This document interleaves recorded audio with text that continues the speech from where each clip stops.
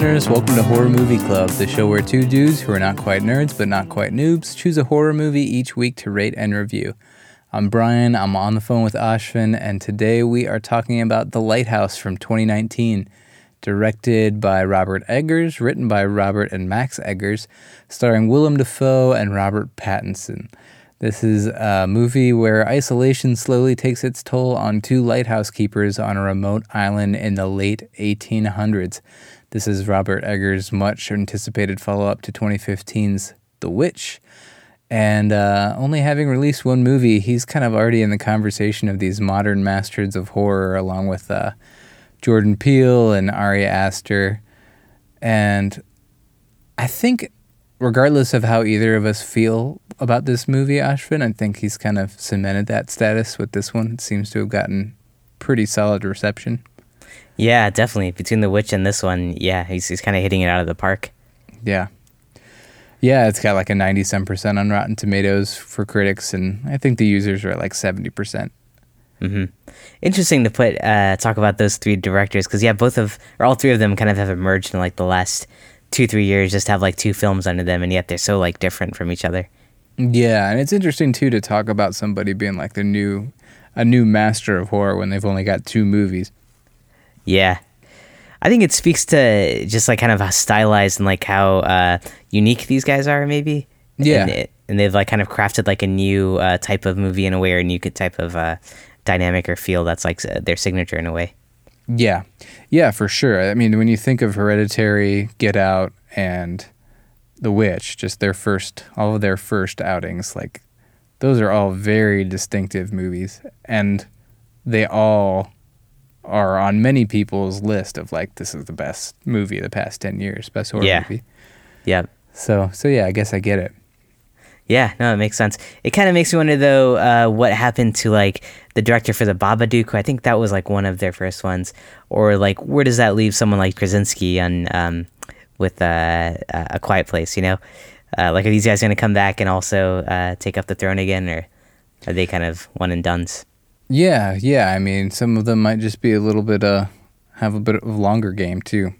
Yeah, true. Yeah, it's interesting. I'm excited too for us as most of our regular listeners know, we are constantly trying to push our status from noob to nerd, but I think we're probably still leaning slightly closer to nerd or in the middle. But I'm excited to see more of the like quote unquote masters of horror like Wes Craven and John Carpenter, and see how we feel about their entire catalogs. Right. Compared to like the modern day. Yeah, compared to modern day and just in general, like to think about what gets somebody that status, you know? Mm-hmm. Like sure. John Carpenter has The Thing and Halloween, like two movies alone that would be enough. Like if those came out today, he'd be right here in this conversation, like two incredible movies. But then he's got some stuff that, in my opinion, of what I've seen, is just like, Yeah. So is it volume? Is it just the impact of a couple of movies? Or is it a combination of both? Right. Yeah. What makes someone a master of this genre? Yeah. Would you say like this more modern era and like these directors now, and with like The Lighthouse, like are we in a phase now where things are trending more towards like the psychological versus like slashers or ghost stories or supernatural? I don't know, man. That's a good question. I mean, The Witch, I think you could call it psychological. Lighthouse was, obviously. Mm-hmm. I don't think Hereditary really was. Nor was Midsommar. Well, even Hereditary, like, yeah, at the end it's a ghost story, but like if you think about like where the movie's focused, I feel like a lot of it is like the psychological journeys these characters are taking. Yeah, maybe. And like Us, I feel like was that maybe not Get Out, but yeah, I just feel like that there's more emphasis these days on like the with these like leading directors on characters and like their psychological breakdowns or whatever. Yeah, that might be true. And when I think about I can't remember the character's name or the actor's name now. The oldest, the son in Hereditary, he definitely has some psychological horror moments in that movie. Right. Mm-hmm. Like in the classroom. Yep. But yeah, so this is a psychological horror, a period piece, just like The Witch. Apparently takes place in the 1890s. Dude, I felt like I was reading a work of classic fiction for the first half of this movie. Oh my god, I know the language in this one. And it was inspired by like some diaries or poems that he found from that time period, I think.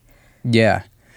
Yep. So I mean, they really tried to stay true to the dialect, and it was pretty impressive. Herman Melville was cited as an influence for the dialogue, and some poet/novelist from Maine named Sarah Ohm Jewett, who I had never heard of, but yeah. And I would say that's like on par with The Witch. Even The Witch had like great like period dialogue. Right, stuff lifted from like pieces of literature or writings from that period of time. Yeah. It's pretty cool to see that script come to life. Yeah. Yeah, so I mean, regardless of how you feel about that as a viewer and like how that affects your viewing experience, it's truly something, and I appreciate that. Even though in The Witch I like sometimes can't understand half of what's being said. I know. When I watched it at home, I had the subtitles on, and I like caught so much more. Yeah. I think I missed a lot the first time. So how about this aspect ratio, man? Yeah, how about that? It's like a box. Yeah. What did you think about that? Not to jump right into a review, but I thought it was really cool. Like while I was sitting in the theater watching it, and like you have some people's heads in front of you and that going on the screen, it did kind of feel like a really old timey kind of vibe that like you're watching like this film reel basically of like almost like from like an 8mm or something. It just gave that like really home and old style kind of feel. Right. What did you think? I didn't. I mean, I appreciate it, I guess, but also the theater I went to is kind of old, so the screen's not as big in general. Yeah. So I had a hard time seeing a little bit. Oh, because it was so narrow. I think I'm just getting old. Yeah, I mean, ended up being kind of a small screen in general because the theater already had a small screen, and then this only takes up like half or a third of the space. Yeah, when it started, I thought that was kind of awkward. Like you got so much blank screen on each side. Yeah. It's weird. Yeah, I was like, is this going to be the whole movie? But for those who haven't seen it, the aspect ratio is 1.19 to 1. So it was pretty much a square. Yeah. I think apparently they had the script for this before The Witch happened. I know, like, was it his brother that wrote it, or they wrote it together? They wrote it together, and that was the first time his brother, from anything I saw on IMDb at least, the first time he wrote anything. Which is pretty impressive. That is really impressive. Does it kind of feel like someone just got really into like 1890s or whatever era, like writing, and just like kind of wrote a story about it? Is that what happened here? Yeah, I think so. Like, I love this era. Let's write a story on it. Yeah. Yeah, that makes sense. Dude, the guy that scored this, his name's Mark Corvin, and he also scored The Witch. So the score to this kind of sounded like whale sounds or like a submarine or a tugboat or something. Yeah. But anyway, this dude, with the help of a guitar maker named Tony Duggan Smith, invented a musical instrument called the apprehension engine. Wow. It's like basically made to score horror movies. Oh my god. What does it look like? Like, it's a string instrument? Yeah, it's kind of like a lap steel looking thing. I'd encourage anybody to YouTube the apprehension engine and see how it works. Does it sound like pretty spooky? Yeah, it's pretty gnarly. That's you awesome. can definitely, when you hear it, you're like, oh yeah, it totally makes sense that the guy that scored The Witch in the Lighthouse made this thing. Oh man, and like after YouTubing it, like, can you tell like that it was used in The Witch and The Lighthouse? You know what, man? I did not see that he actually used it to score either of these movies. Oh. Okay. I'm not so sure that he did. Man, if there was ever a time to use like an apprehension machine, right? These movies would have been it. Maybe he did. I couldn't find that info anywhere. Okay. Yeah, I'll have to look that up. That's awesome. Yeah.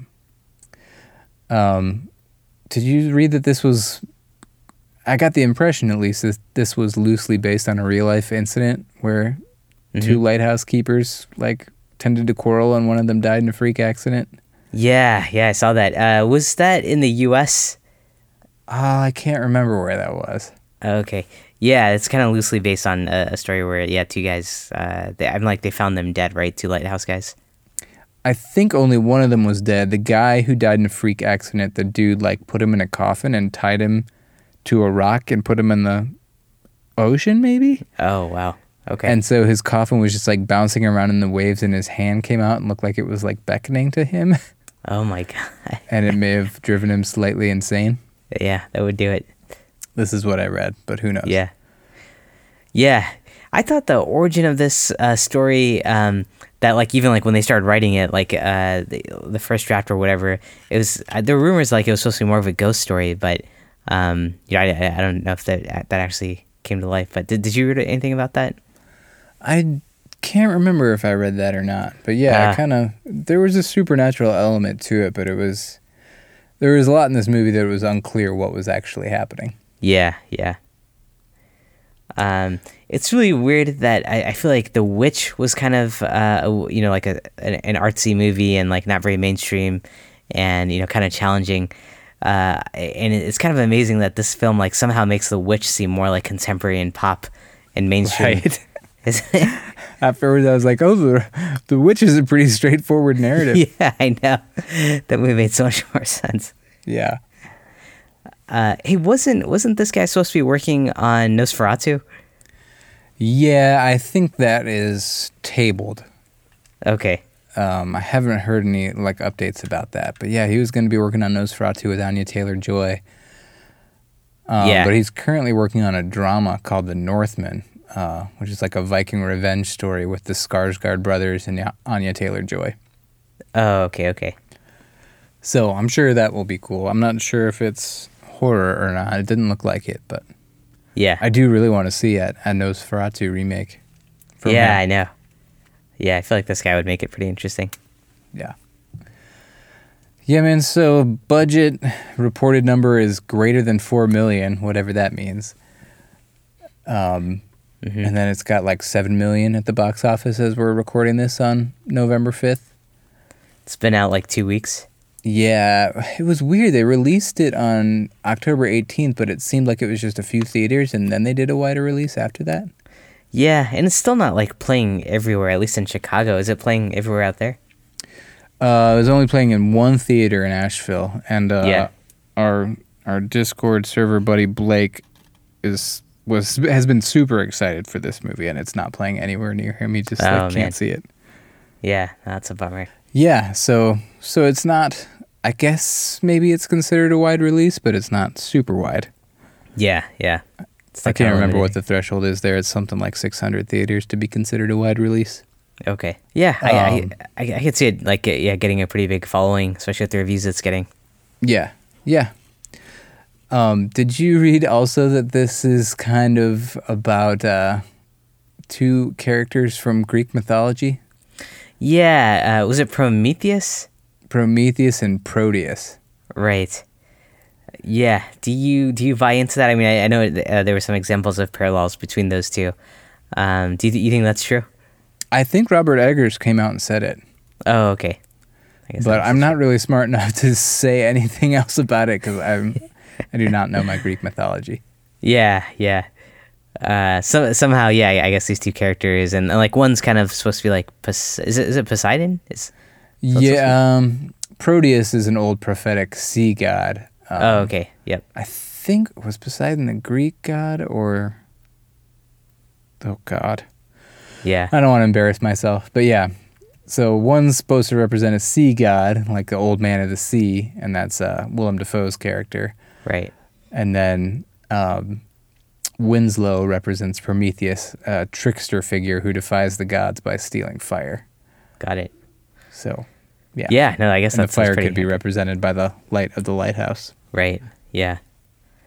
That's pretty cool. This movie definitely has a lot of layers and calls into play a lot of elements that are out there already.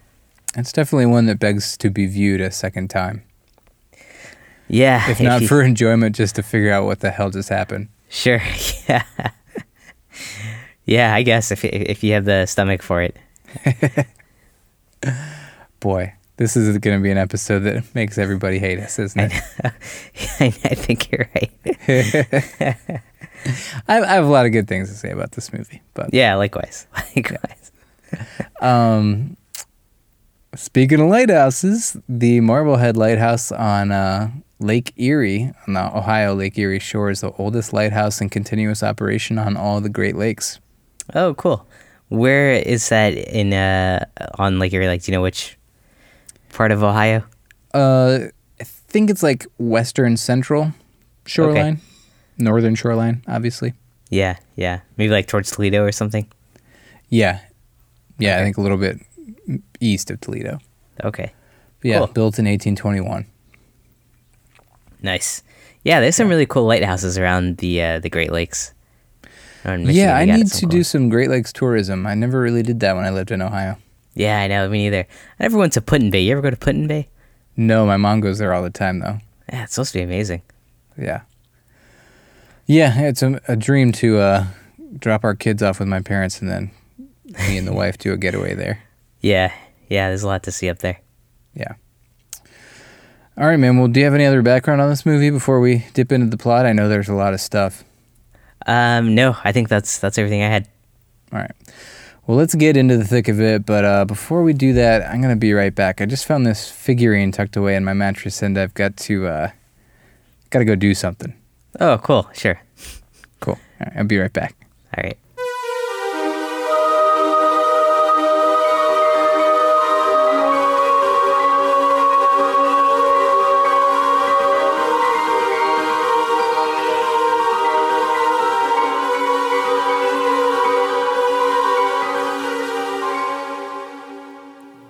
Okay, man. I'm back. I'm feeling a little bit more relaxed.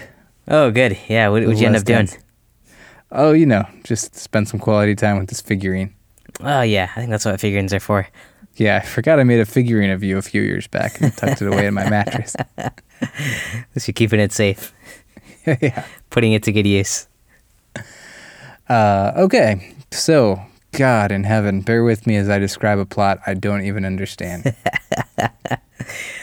Good luck. So, Robert Pattinson plays Ephraim Winslow. He arrives at this remote island where he's going to be working for 4 weeks as a lighthouse keeper under this old grouchy dude named Thomas Wake, and that is Willem Dafoe.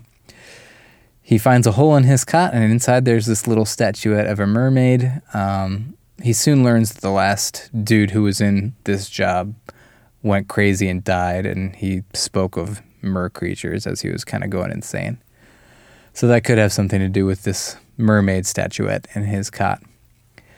So plot goes on, and Ephraim is essentially Thomas's bitch and has to do all the work around the lighthouse, and Thomas doesn't let him go up in the tower with the actual light. Only Thomas can do that. And Ephraim sees him go up there at night and like stripping naked. And meanwhile, Ephraim is constantly just masturbating to this statuette. Yeah, there were a lot of scenes of that. Yeah, I felt like half the movie was, maybe it was just a shot or two, but in my brain, in my mind's eye, half the movie is Robert Pattinson masturbating. Yeah, I think that just sticks with you for a while. Yeah. And he's seeing like images of his of of like tentacles and a mermaid. Yeah, he stumbles across a mermaid, but I guess like we assume it's like a dream, right? Yeah, there's a lot of this movie where you're not totally sure if it's a dream or what, but it does seem like it's a dream that he comes across this mermaid, like a body washed up on shore. Yeah, and he starts filling it up. Yeah. Yeah, so that happens. Right? Why did you start feeling it up? Find a dead woman's body and start feeling it up? Yeah. Well, I think like part of like what's like really heavy like in these like first like few scenes and like the opening sequences is just like how distant the two characters are from each other and like the loneliness and like the isolation around them. Yep. And so you kind of get like I kind of got like a strong feeling from like their early onset that like these are two like very like kind of lonely people. Yeah, the dynamic between the two of them was really interesting. They had great chemistry, or great anti-chemistry, I guess. Yeah. Like, you could really feel the tension. And honestly, this movie felt like literature to me, because I did think the dialogue was really great, Mm-hmm. and the acting was incredible. Like, it felt real to me. Yeah, yeah. And nuanced and not overly obvious. Right. And like Defoe's like delivery of like these lines and like the fights that they were having, or that tension there, just like felt like really real the whole time. Yeah. Yeah. This is kind of like one of those movies where people are like, you can see the spit come out of their mouths as they talk, Yeah. and they're like drooling. Yeah, exactly. They're not like holding back at all. Yeah. So anyway, yeah, the night before he finds the body, the ferry is supposed to pick them up. It's like the end of their 4 weeks. And they've got kind of like a love-hate relationship. They do have some moments where they like bond a little bit. Mm-hmm. Seems like especially when Willem Dafoe's character is drunk, Right. which he often is. But the night before the ferry's supposed to pick them up, they get a terrible storm hits and they get super wasted. He wakes up to find the body and touches base with Thomas to find out that the ferry never came and the storm has damaged their rations.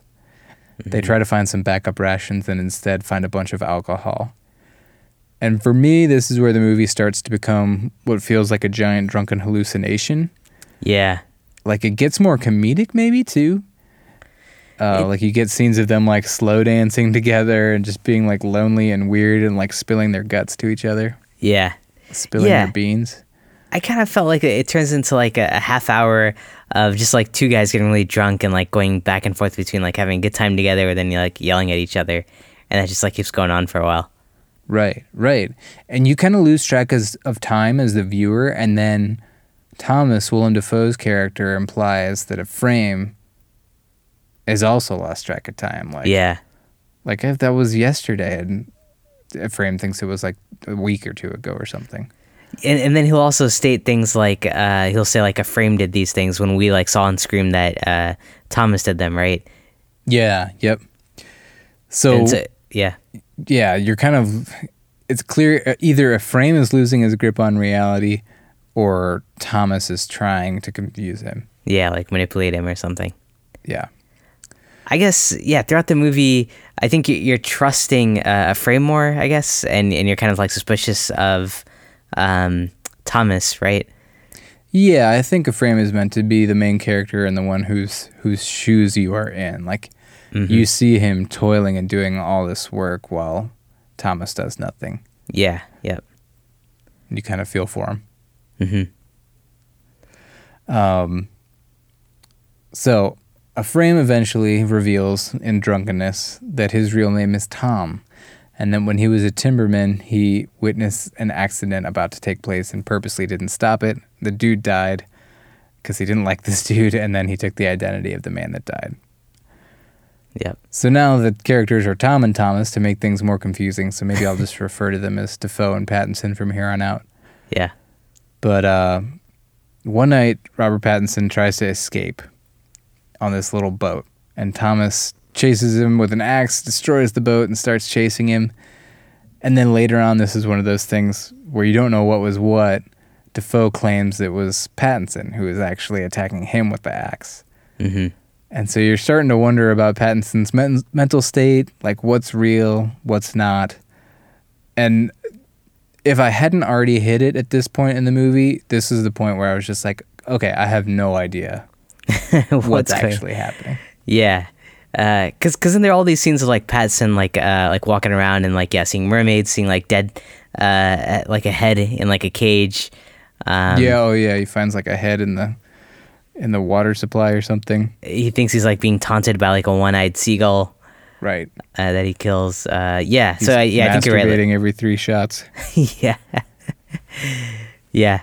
And there's like the scene where he's like looking up at Defoe when Defoe's like in the lighthouse, and he like thinks he like sees like a tentacle or something, or like a tail, and some things drop. So I kind of get like, I think by this point you're like, well, what the fuck's going on? Yeah. So it's all this like tension between the two of them, and Pattinson doesn't know what's going on. You don't know if Defoe's trying to confuse him, and then interspliced is like mermaid tentacleness. Yeah. Masturbating. Right.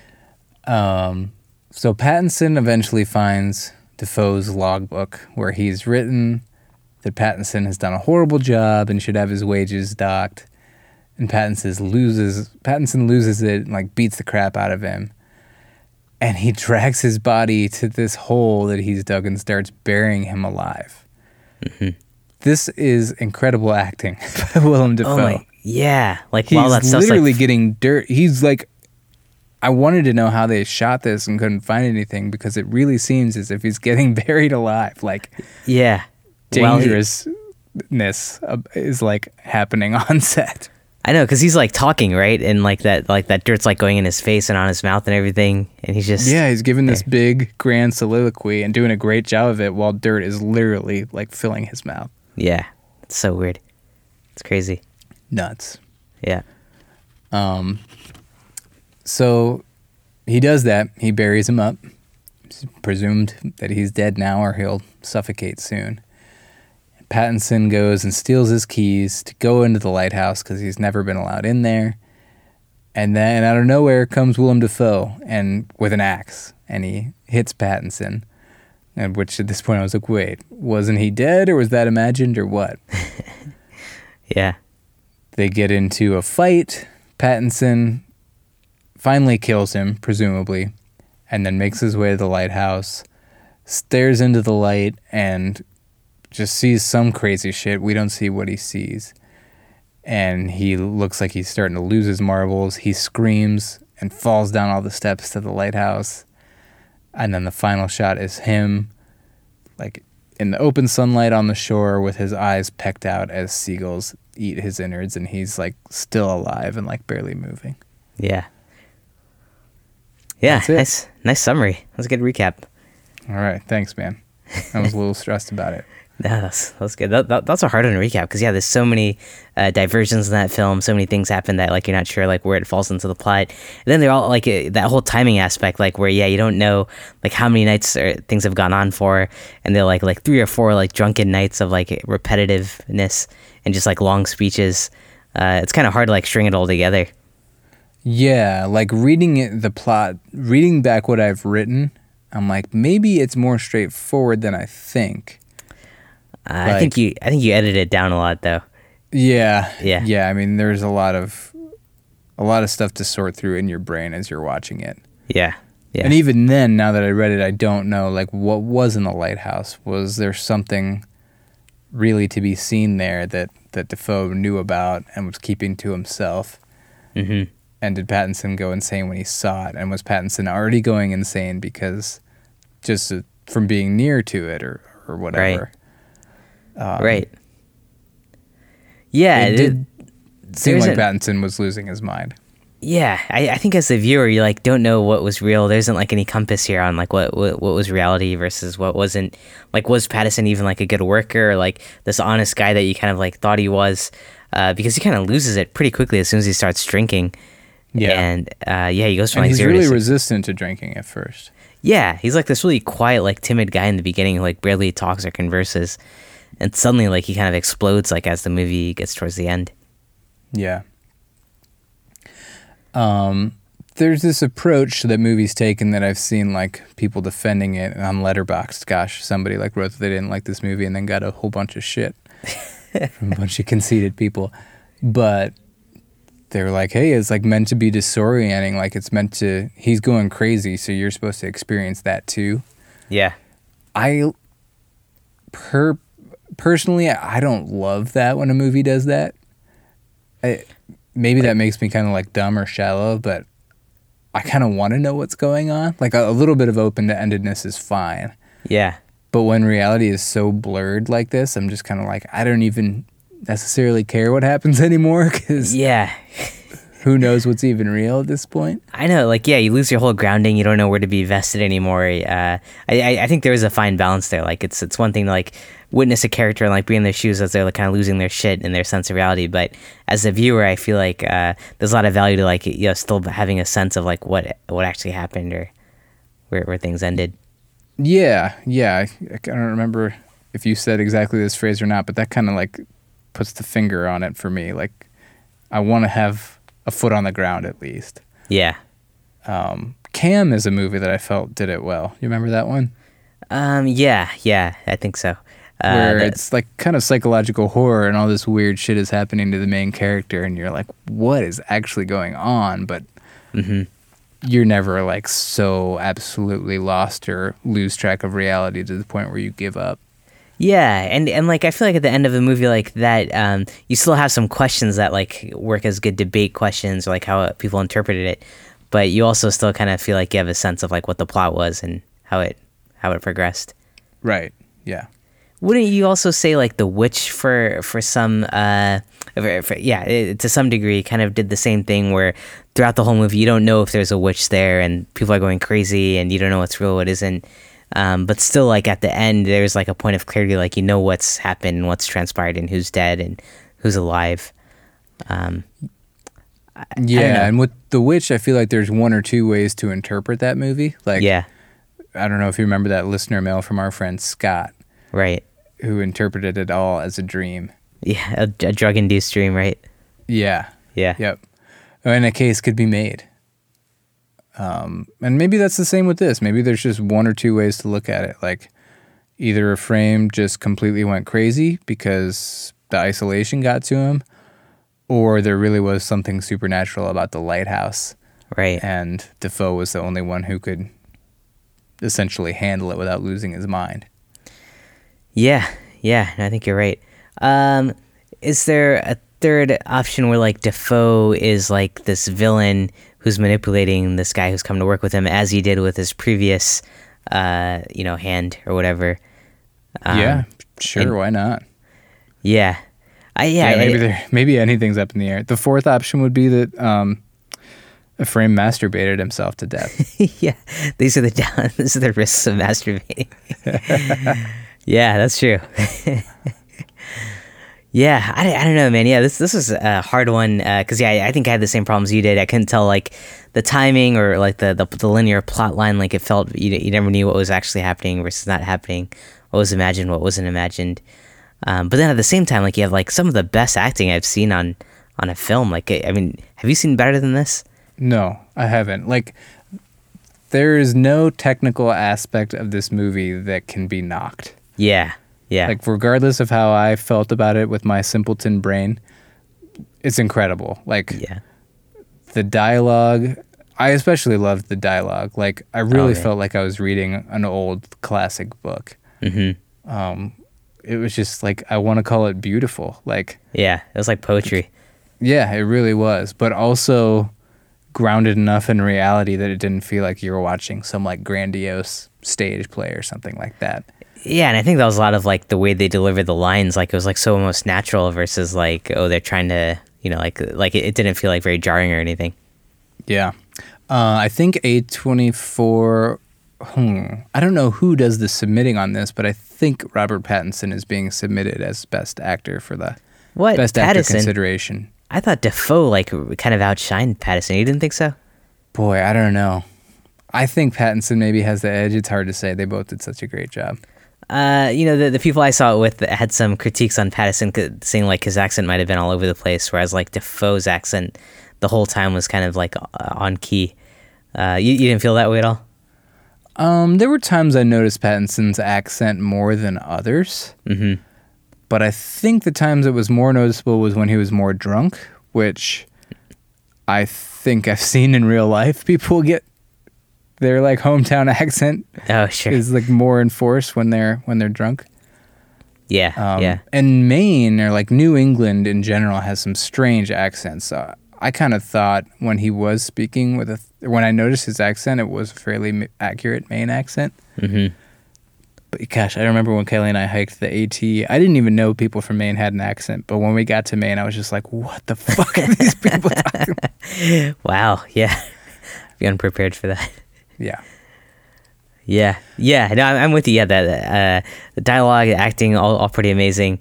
I thought the sound design also was like incredible, like that foghorn that opens up the film and the music. All of that was like done really well. Yeah, the sound design and the score were incredible. Mm-hmm. The depictions of like the mermaid, and at certain points, like you see tentacles, and like the seagull, like some of the imagery again, I think was also done pretty well. Yeah. So you're right. Like technically, like this was like an amazing film. Yeah, I've seen every once in a while I'll see somebody call it pretentious. What do you think about that? Yeah, I think I would agree. It's kind of like one of those artsy fartsy films. Yeah. Yeah. It's tough because like I totally get it, but like I do feel like the deliberate choices that were made worked. Mm-hmm. Yeah. And yeah, I don't know. Part of me wants to be like, that aspect ratio is kind of pretentious, but if you want to be creative and make a choice to shoot a movie a certain way or display a movie a certain way, I guess you should be able to without being called pretentious. Yeah. You know, I'm with you. I'm not sure it added too much. I mean, it was like kind of a cool effect, but it might have been unnecessary. But yeah, I guess it created its own characteristic for the film. Yeah, and I think Eggers thought it might add to the claustrophobia, and like he's like, we've got such two great faces here. I just want to be focused on them without seeing what else is in the shot. Yeah, right. Which I get it. It makes sense. Yeah, that makes sense. And dude, the lighting they did similar to what they did with The Witch. They tried to use as much like natural light sources as they could. Oh, and it shows. It's just like a very dark, dimly lit movie. It feels very old timey. Like you can see still, but the way the light hits everybody, it really does feel like you're in this 1890s lighthouse with candlelight. Yeah, it felt really natural. It's amazing they built this lighthouse specifically for the film. It wasn't like an old lighthouse or anything. Yeah, apparently every structure you see was built for the movie. Yeah. Yeah, no, they definitely got like everything from like the production, the cinematography, everything. They nailed it. I mean, that's like some of the best stuff I've seen. Yeah. Well, and this takes us to good. No, you go ahead before I go on my little spiel. Yeah, so I mean, like I kind of feel like we're saying like, you know, everything on paper here was like amazing and well done. But yeah, I guess like when we get to like the actual story and like the effectiveness of it, like what do you think of that? Yeah, man, I think this is where it gets tough because it's like, as just two guys talking about movies on our tiny podcast, I feel like I can give a movie however many stars I personally feel about it, but I think so. I don't know if that's like an accurate representation of the movie or even fair. Like, I do feel like the story was so... The character dynamics were great, but the story itself was just not my... I don't know. I just went so off the rails that I lost interest. Yeah, I'm with you. I kind of feel like this could have been 20 minutes to a half hour shorter. Especially I was checking my watch, I'll be honest, by the end. Yeah, me too. I was getting kind of bored. Especially like once they start drinking, there's just like a full like half hour or hour of like just like they get really drunk at night, and then in the daytime there's friction, and then at night they get really drunk and they're all friends again, and then the daytime it's like weird, and then that got kind of repetitive. Yeah, I agree. It did get repetitive. And after a while, it was almost not adding much. Yeah. Like there was a decent amount of comedy there, like just like with Defoe being this old grumpy guy who's farting a lot and stuff like that. Yeah. Or him like getting covered in shit when he tries to throw all this shit out. Yeah. But yeah, it did seem to go on too long for me, and especially... I feel like once you're losing track of what reality is, you kind of like got to wrap it up quick. Yeah, you don't have a long window to drag that out through. Yeah.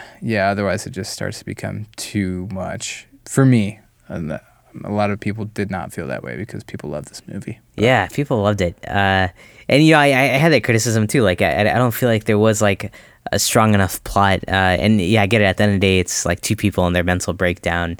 And who knows like what the meanings are, like what's in the lighthouse or whatever. But yeah, I mean, given the pacing and everything, to like go have such a minimal plot for like that length of time and have so much of it be like so abstract, I think that's a gamble, and I think you disconnect with a lot of the audience that way. Yeah. I mean, I like the plot on paper, but yeah, so much of it was so abstract that I lost. I couldn't see through the fog, kind of. Yeah, you needed a lighthouse. Yeah, I got some lighthouse imagery in there. Yeah, I need someone to tell me what the hell's going on here. Yeah. Well, 0 to 5 full chamber pots. What do you give this? Man, this one's so hard. Yeah, I mean, I feel like this is Midsummer all over again. I know, man. We're like 0 for 2 this year on this one. Yeah. I fully expect at least one bad review to come in. Yeah. I hope we praised enough about the movie, though. Like, I can't really, like, call out anybody who loved it, you know? Yeah, I know, because... It's just my own personal taste in movies. Yeah. So yeah, I mean, like, yeah, I would say like 5 based on like all the technical elements and like the acting, the dialogue, the performances, the sound design, incredible. But like the story just kind of lost me and dragged on, and so that part would probably be like a 2 for me. So I guess I would take the average of that, and yeah, maybe end up like around a 3.5. 3.5 I'll go with. Okay. What about you? Dude, when I watched this, I gave it a 2.5. I think it's a 3. Because I was, for the first half hour, I was like, this is awesome. Like, I'm enamored. Yeah. But then by the end, I was like, there was definitely a part where I was like angry. I was just like, all right. Yeah, yeah. Wrap this up. I want to go home. Yeah. But, yeah, I think I have to give it a 3. I'm going to bump the 2.5 up to a 3. Yeah. Again, really hard to rate. Like, I just don't like when a movie gets that disorienting. Right. Personal taste. I can fully admit that it's probably because I have a fairly simple brain and I want fairly simple things from my movies, but these are my feelings. No, yeah, I'm with you, man. Especially in a horror film, like I'm open for like some like abstractness or like some interpretation. And I feel like The Witch had a great balance of that. Right. But this one might have been too much for me. Just want to be able to. I'm open for that too, but yeah, I just would like to keep like one foot on the ground. Yeah. Cool. Yeah. Well, we're gonna piss a lot of people off. Kyle already texted me that I should watch this on a plane, and I think that's a jab at how I liked Tusk because I watched it on a plane. Kyle's on our Discord server now too, so I already knew going into this that you had some mixed feelings because he wanted to go on there and vent. But all right. I'll have to check out his comments. Yeah. I think he called you a coward for not coming forward and debating with him on the Discord server. All right, I'll get on there. I'll take him on. Maybe I'll set up a specific channel to talk about this movie because we've got to protect Blake, who really wants to see this but can't. Oh, okay. Sounds good. Okay, man. Well, anything else before we start closing up shop here? No, that's all I got. All right. Well, that is all for our discussion on The Lighthouse, everybody. We hope you enjoyed it, or at least we came off as slightly respectable. If you did like it, give us a 5-star rating on iTunes. It really helps other people find us and makes us feel all warm and fuzzy. You can find our social links at our website, horrormovieclub.com. We've got a Discord server where we're talking to some friends, some strangers, some listeners, some just people who want to hang out and talk. That is in our social icons on our website. Let's see, what else? We announced next week's movie on Facebook and Twitter if you want to follow us there. Our logo is done by Amy May Pop Art, so check her out on Etsy.com. We have a Patreon page, patreon.com/horrormovieclub. If you want to throw us $1 every month, you get access to some bonus content, which I've been slacking on, but can hopefully pick up again soon. And until next time, if you're going to be stranded on an island for 4 weeks, maybe bring some of whatever was considered porn in the 1890s so you don't go insane.